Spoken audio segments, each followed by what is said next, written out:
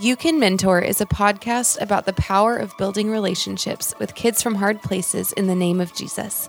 Every episode will help you overcome common mentoring obstacles and give you the confidence you need to invest in the lives of others. You Can Mentor.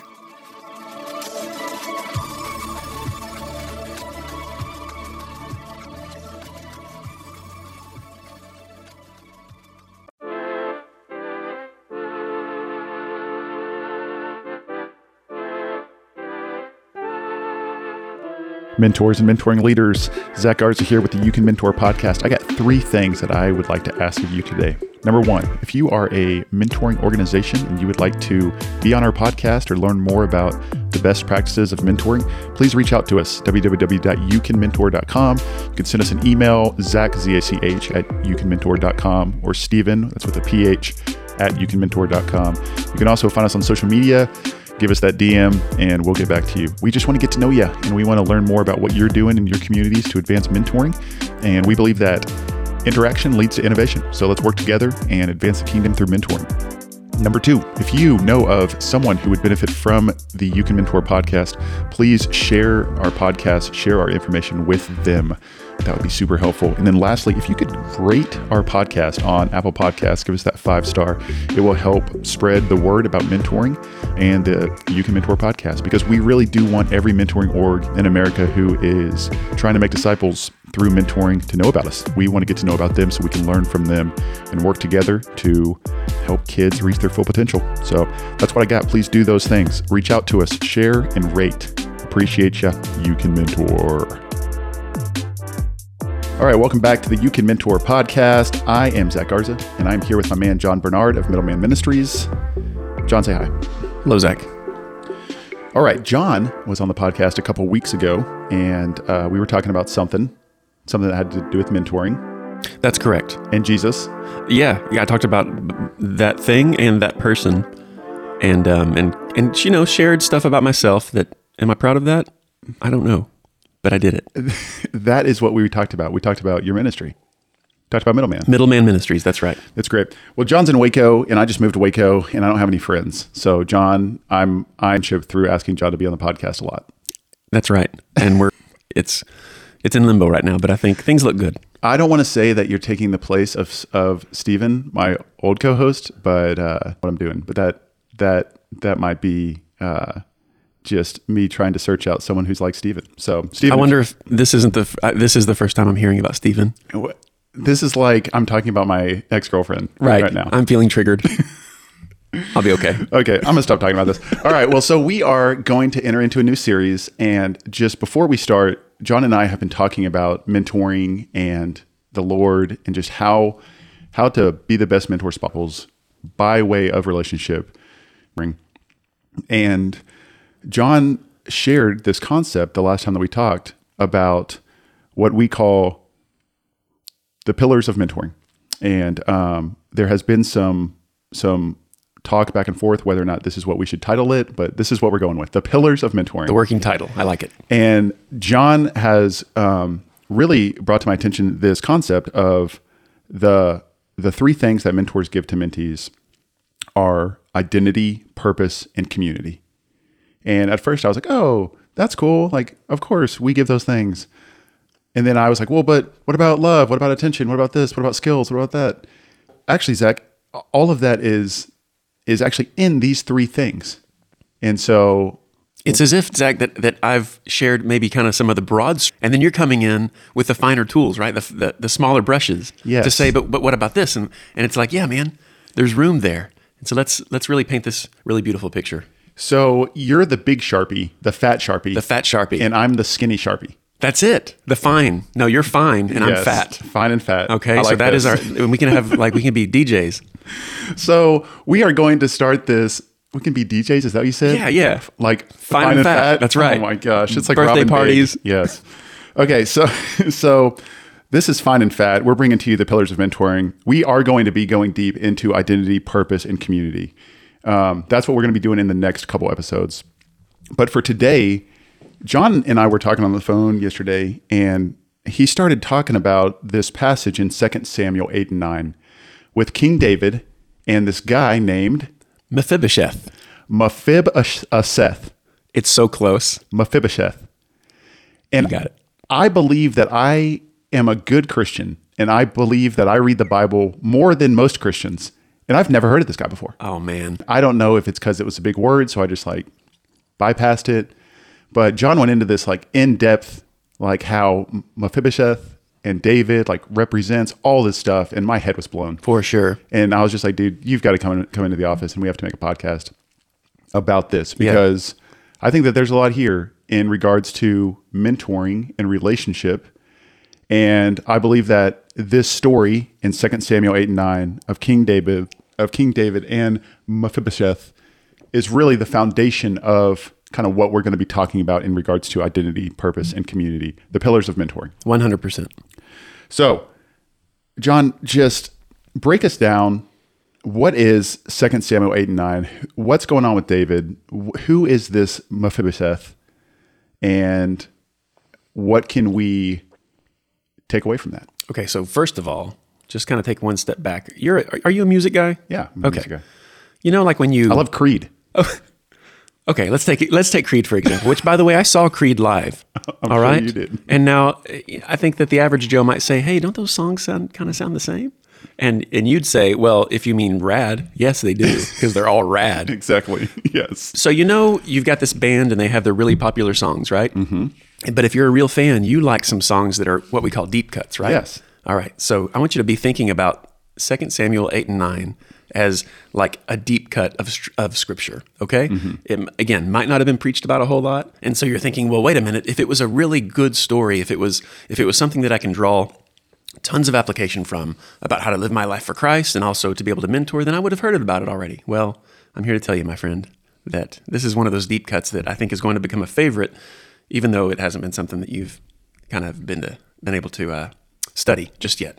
It's great. So, 2 Samuel 8 and 9. Let's go back to that chapter 8. And in fact, the heading of this chapter is something like David accounts for his victories, or David's many victories, right?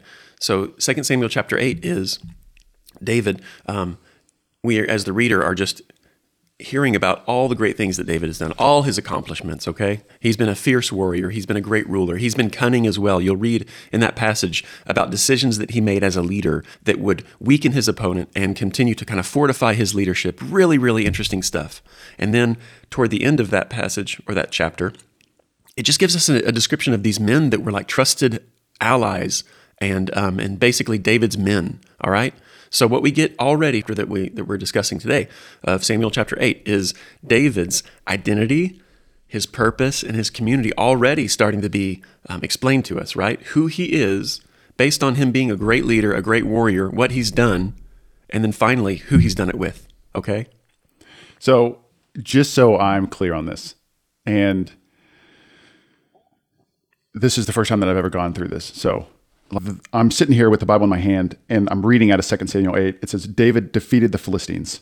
He defeated 1,700 horsemen, 20,000 foot soldiers, 22 men Syrians. He made a name for himself because he struck down 18,000 Edomites in the Valley of Salt. I mean, this guy's the real deal. And so when people see David, what do they see? They see a warrior. They see a king. They see, like, this guy's the real deal. That's right. And then the next little subheading in 2 Samuel 8:15, it talks about his officials. It talks about Joab and Zadok and all of these guys who have been like, okay, I'm going to kind of join up with David because this guy's legit. That's right. So, and obviously he didn't do it himself, right? It takes community. It does. David had, was it 300 men? I should know this. David's mighty men. Right. So I don't know how many there were. But yeah, we might need to fact check some numbers later. Supposedly David had many men. That's right. And interestingly enough, I think that it's really important for us not to just glaze over that too quickly. And that is the understanding that nothing gets done on our own. We are not called to do things, to accomplish things solo. Even a king needs help. Exactly right. Okay, so identity, who you are. Purpose, what you do. Community, who you do it with. Exactly. That's great. All right. Bring us into 2 Samuel 9. Okay. So it's important that, again, we remember what's going on, what's just happened. Why has God chosen to communicate these words to us in 2 Samuel chapter 8? I think it makes it so much more important and valuable when we look at how chapter ends. And as it says, the beginning is a question that David asks, and that is there of the house of Saul that I may show him kindness for Jonathan's sake? What an incredible question. And what a heart-revealing question into who David is, to say, look, this is who I am, this is what I've done, and these are my guys. Now, here I am. What am I doing? I'm not gloating over my accomplishments. I'm not thinking about building yet a bigger house in order to put my bigger trophies into. What I'm doing is I'm going back to thinking about what promise I made to my best friend, right? Whose heart was knitted to mine, as it said in Scripture, who I made a promise to protect and to sustain multiple generations after Jonathan. Okay, so take us back. Who is David and who is Jonathan? Okay. Just pretend like I've never heard of these people before. All right. Well, many are, we've even made it a figure of speech, right? The Goliaths, right? The David versus Goliath kind of thing. We kind of apply that to sports, right? We have a sport program that's one that's not fortified, one that's not well known. We have one that is just like got a tradition of winning, right? And they are the Goliath. So the David versus is kind of a trope that we have in our modern culture because of what happened in Scripture with the little shepherd boy David. And if you're not familiar, we highly recommend that you search Scripture and be able to read this wonderful account that shows us who David was and really the level of conviction that he had even as a young man, right? The fact that he looked at Goliath and was hearing what he was saying about his God, and he got upset. And not only was he willing to, want to say words, but in fact, he went out looking for some rocks for his slingshot. Mm-hmm. All right. So we know that David defeats Goliath. We know that David picked Goliath's sword, chops Goliath's head off, picks up that head, carries it back to King Saul. And again, I'm going over so much rich description in Scripture, but of this little shepherd boy standing in Saul's court, recounting. Scripture says that he recounts the story of what just happened. And as Saul is hearing it, King Saul, his son Jonathan, okay, the prince is just next to him.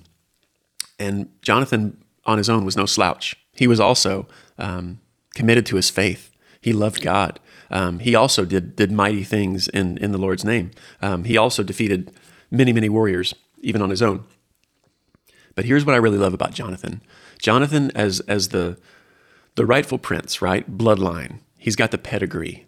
He's got the heritage. He's got the tradition on his side. As he is hearing the account from David, as David is sharing his story about what he's done in the name of the Lord, Jonathan said, I think that this is our guy.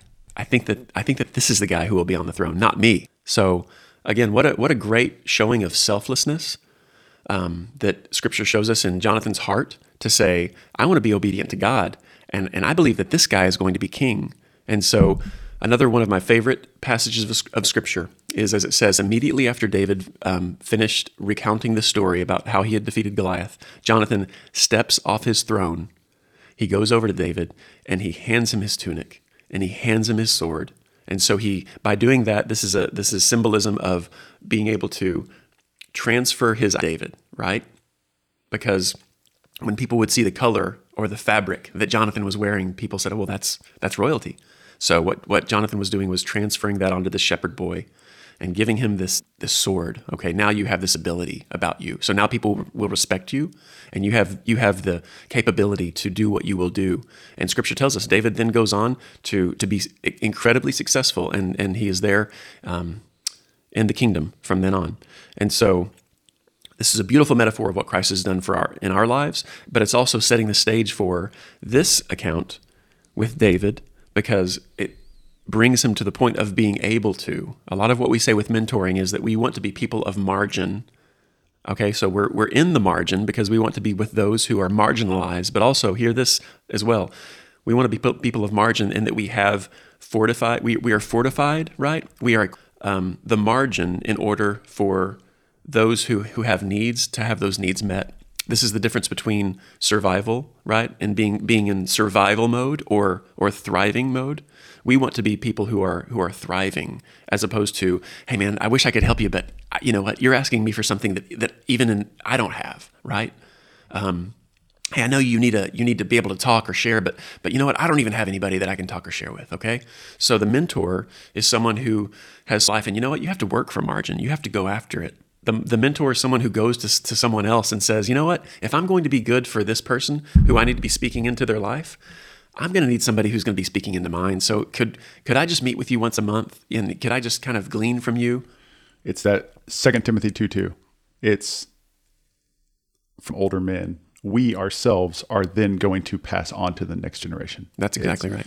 It's that I have a spiritual father or a mentor or someone who's pouring into me so that I'm filled up, so that I have abundance. And in that abundance, I'm going to overflow onto someone else in the name of discipleship, in the name of mentoring, in the name of passing on what I have freely received. Exactly right. What I have freely received, I freely give. Mm-hmm, mm-hmm. Yeah, we are rivers, right? We are not lakes. We are being poured into so that we can pour out. We're not a lake where we just only want to be poured into and then we just want to hold it, right? We want to be receiving just as we are giving as well. There's a term for someone who only receives and doesn't give out. This is a little bit weird, so stay with me. But someone once said, that's when you get spiritually constipated. I'm like, that's disgusting, but that makes a lot of sense. Yeah, right on the nose. We're not going to talk about that for a while, but let's get back to David and Jonathan and Mephibosheth. Okay, so that really kind of helps us to understand where David is at this point, where he is accomplished, right? He has margin so that he can say, and instead of worrying about himself, right, and instead of maintaining his own kingdom and worried about, hey, you know what, guys, am I still popular? Does everybody still know that I'm powerful? David is not riddled with insecurities. David is not worried about David. Yet. Right. Truth. Because he's a man after God's own heart, but we find out later that he also was a total screw up. That's right. But he is who he is because of the kindness of Jonathan. Right. And that's where we find ourselves. Exactly. And thank you for mentioning that too, Zach. I think that if we're not careful, this turns into the Marvel universe pretty quickly, right? When we talk about those people of faith in Scripture, we are not talking about ideas. We are talking about flesh and bone. Having the title of man after God's own heart. I mean, does it get any better than that? King. Right. However, I mean, let's talk, again, we could talk about nothing but his mistakes at the same time. So I think what this does for us is it grounds us in understanding that we can be people after God's own heart as well, even with our incredible mistakes, right? And even with our sin that we struggle with, and because we are on this journey. Okay. So now we have King David, secure in himself in this moment. And he asks the question of his court, hey guys, is there anybody in the house of Saul who I can meet a need for, who I've to bless? And this is where someone in David's court says, well, you know what? So there is this guy, all right? And even if you want to take a look there in chapter 9, so there's this servant. His name is Ziba. And he says, actually, King, there is still a son of Jonathan. He's crippled in his feet. Okay, so why is that so important? He says, yes, David, you asked the question, and there is someone, and he is the son of Jonathan. So he's of the bloodline, and he is Saul's grandson, in fact. But get this, and this is important too. Does Ziba say his name? He doesn't. What does he says? And by the way, he's crippled in his feet. So as we continue this conversation of what identity is, how interesting to think that as the world defines identity, so often we might be marked by the very thing that is our biggest weakness. He doesn't even say his name. Exactly. He says a son of Jonathan. We're in verse 3. It says, there is still a son of Jonathan. He is crippled in his feet. He doesn't say his name. He says who he comes from and what's wrong with him. Exactly. Oh, that's just a kid from the South Side. He goes to a bad school. He's probably just a thug. He's got tattoos. Mm-hmm. Right? What a modern thought to label, or to say, why you haven't heard of him? He's crippled in his feet.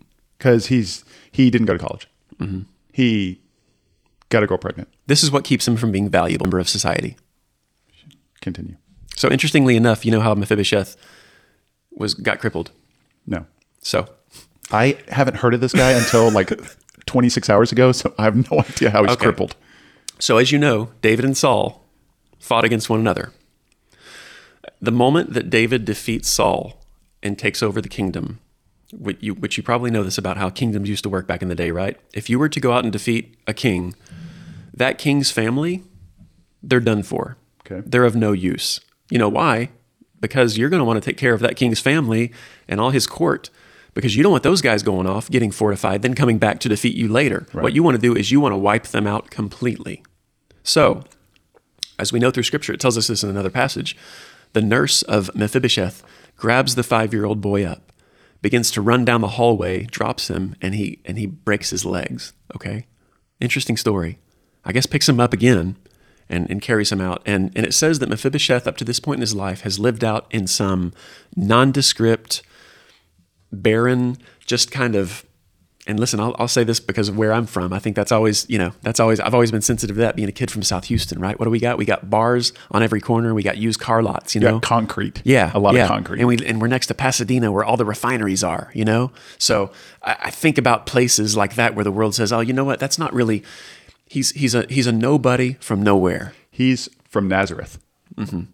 There ain't nothing good ever comes. You got it. Nothing good comes from Nazareth. That's right. So this is Mephibosheth living out his life up to this point. But you know what he's been doing, Zach? He's been living his life in hiding because the king didn't know that he even existed. So now, get this. When king says, well, where is he? And he tells him, oh, he's at the house of this guy at this place, Lodabar. It's not even anything you want to worry about. And then verse 5, it says, King David sent for him to be brought back from this place.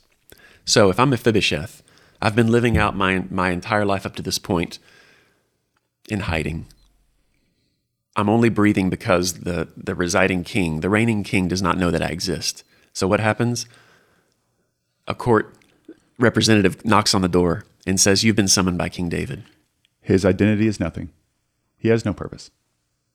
And he's not hanging out with anyone. Yeah. In fact, we could even say that his community is probably just those who pity him, because the fact that he can't work, he probably has been living a life of just kind of nothing, of not being even given responsibility. Think about the joy of responsibility. With youth ministry, I would always go back to say, we can do this thing 2 ways. We can think about how we want to create these atmospheres for these youth to come into and be entertained and even get like a really good lesson in their head. Or we can create an environment where people will come into it and be given a responsibility, right? Like be given a job. And I do the same thing in my family life as well. What am I going to do? Am I going to have my kids grow up and never know how to do anything because I want to always meet their needs and always kind of accommodate for them? Or at a certain point, do I want to begin giving them responsibility and have them understand and experience like the joy of understanding that, hey, Levi, if you don't do this job within our family, the whole family kind of suffers, right? That's the joy of purpose. That's something that Mephibosheth up to this point has probably never really experienced because nothing has really been asked of him because, oh yeah, he's the grandson of Saul and he's crippled in the legs. And that's all you need to know about him. It's an upside down kingdom because you think by asking someone to do something, you're quote unquote bothering them. But what you're really doing is you're giving them responsibility, which will then lead to value, which will then lead to confidence, which will then lead to them seeing themselves how the Lord sees them. Oh my gosh, I am adding something to this community. I am a part of something bigger than myself. I have gifts that can actually be of service to others. I have a part to play. Isn't that an important part of mentoring, right? Where we can say, hey, I'm going to show you that you're important by meeting all of your needs. Or, hey, I'm going to show you you're important and that there are needs that can be met and you can help meet them. Mm-hmm. One of those runs out after a while because you just kind of get bored. Hey, I don't even have anything to do. You're taking care of everything for me. But to say, hey, again, everybody needs you, because if you don't do this one job, if you don't take the trash out, then, we suffer from that. Purpose is good. All right. So King David calls on this guy, Mephibosheth, and I'm butchering that name, please forgive me, but who's probably never been called on before. And I'm sure he's sitting there on his mat and he's like, whoa, what? First off, someone wants to see me and that someone is King David? Exactly. So what do you think he thinks he's about to get when he finds out that he's discovered? A whooping. Death. He thinks it's over. Yeah. He thinks, well, here we go. It's been a horrible life and now that's over. So he's thinking, okay, well, this is it. And we know that because as he goes into the court, Scripture says that he falls on his face before David, all right, in homage. And essentially, he's coming at him with a heart that says, look, I know that I am nothing, and I know what's about to happen to me. And this is what's really beautiful about this. It's what David does next. And David said to him, "Do not fear, for I will show you kindness for the sake of your father Jonathan, and I will restore you all the land of Saul your father, and you shall eat at my table always." And he paid homage and said, "What is your servant that you should show regard for a dead dog such as I?" So I think just as a matter of edit, because that's the reveal, right? That's our IPC right there. Do not fear. I'm going to show you, it's all good. I'm showing you kindness because of the promise that I made to Jonathan. Again, I would say this. When Mephibosheth bows before David to pay homage, fell on his face, what does David do? He yells the name Mephibosheth. David sees Mephibosheth. David speaks identity directly into the heart of Mephibosheth. That's why in verse 6, and David said, "Mephibosheth." Exclamation point. And he answered. Right. He yells his name. I see you. How important is that? Mephibosheth. I'm not addressing what you have, what you suffer through. I'm not addressing what society says that you're labeled. I'm calling you by the name that you've been given. You're not where you come from. You're not your disability. You're a person. I see you. Identity. Oh my gosh. That's crazy. That's crazy powerful. Right. And he speaks it. The power of the word, right? Reflecting God speaking into creation. He does that in saying that name, Mephibosheth. You know, we get excited when we think about like a celebrity knowing us, right? Making eye contact with us or talking to us directly, or maybe even, uttering our name. Think about how exciting that would be, right? So here we have the most powerful man on earth, King David. And what does he do? He yells the name of Mephibosheth when he sees him, as if Mephibosheth is the star, right? As if he can't believe that he's in his presence because of the promise that he gave to Jonathan. He says, Mephibosheth, you're his boy. The man that I loved more than anybody on earth, that my heart was knit to, as Scripture says, this covenant that I made with him, and you are the product of him. And so in that, we even just see the excitement that David is able to generate by being in the presence of Mephibosheth. And I'm sure for the first time, maybe in his whole life, but in a long time, Mephibosheth feels hope. He feels, oh my gosh, someone sees me. I have value. I might be a part of something. I might have community. I might have friendship. Things might be turning around for me. That hope is a powerful thing. There are so many kids out there who don't have hope. But when a mentor can call his name and say, hey, come with me. Hey, come sit at my table. Right? That's a game changer. Absolutely right. So what we get out of this is David modeling this identity, purpose, and community in these few chapters here that you read earlier. And that he says, Mephibosheth, this is your name, this is who you are. And he says, don't be afraid. I will show you kindness because of Jonathan. And this is where he speaks into his purpose. He says, I will restore to you all the land of Saul your father. Meaning, Mephibosheth, up to this point, you've had not to do anything. All you've done is just kind of sit there and lick your wounds and regret and try to keep yourself alive and keep yourself hidden. But Mephibosheth, you have been created for a purpose. These lands, they need to be managed. These people, they need to be overseen. He says, I'm going to restore this. I'm going to restore the land of Saul. And get this as well, that in so doing, you know what David's doing? He's actually having less for himself at this point because he had been managing Saul's land, right? And he said, actually, I'm giving this to you at cost to me. And he says this as well to speak of community, and you shall eat at my table always. Does he say, you're going to eat at my table when we have a reporter come and take a picture? Does he say, hey, every Easter and every Christmas, we're going to have this really great feast and we're going to wheel you in so that everybody can see how kind I am and how benevolent I am to endure you for a couple of times a year? No. He says, in each day, we're going to sit at the family table together, and I'm going to hear what you have to bring, and I'm going to share with you what I have for you, and I'm going to enjoy life with you. But you know what? Maybe I'm also going to be inconvenienced by you, because we have no idea. I mean, think about where Mephibosheth's headspace is at this point. What if Mephibosheth is the biggest whiner and complainer that anybody's ever known? And David's king. So he's got a lot on his plate. That's right. He's making margin. There is incredible sacrifice to what David has done here. And that is really the beauty, and that is really the heartbeat of this account, but also what we glean from it as mentors as well. And that is inconvenience, that is struggle, that is patience, that is all the things that we're called to do and endure for the sake of the Mephibosheths in our lives.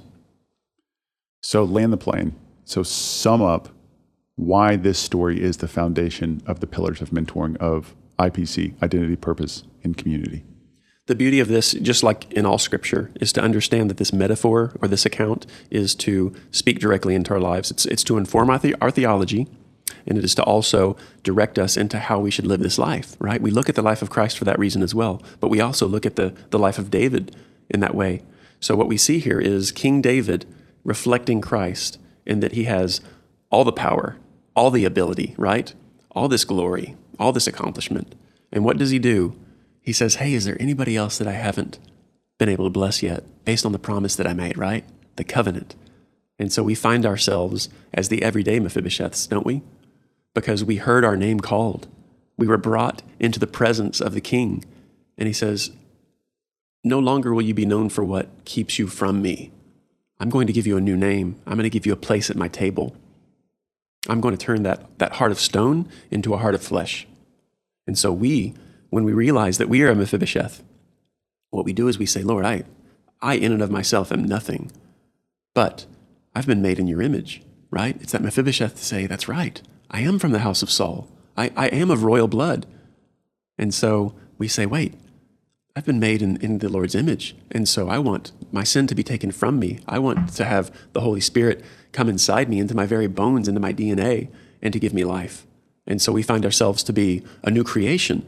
So then, you know, what we find, Zach, is that we become the David, and that we get to speak into identity, purpose, and community of the Mephibosheths in our life.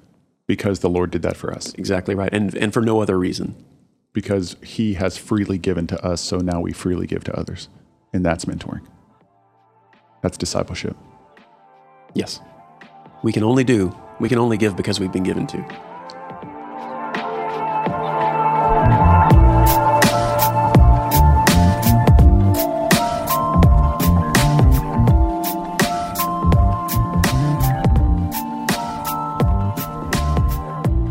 All right, that's a lot. I'm going to be thinking about that all day. Man, John, thank you for your wisdom, bro. Thank you for this, showing me this passage. I've never heard this before. I'm kind of, there's a lot going on in my head right now. And we're going to continue this. So until next time, my friend, thank you for spending time with us. And I just encourage everyone to go back and read 2 Samuel 8 and 9 and just sit on this and just let the Lord work on it. Absolutely. Just chew on it, let it marinate, because this is just so rich. Right. And we'll come back next time and we'll talk about some other things that are foundational for this IPC, for identity, purpose, and community, what we call the pillars of mentoring. Thank you for listening. Share with your friends. If you didn't hear anything else, you missed out. But remember this, you can mentor.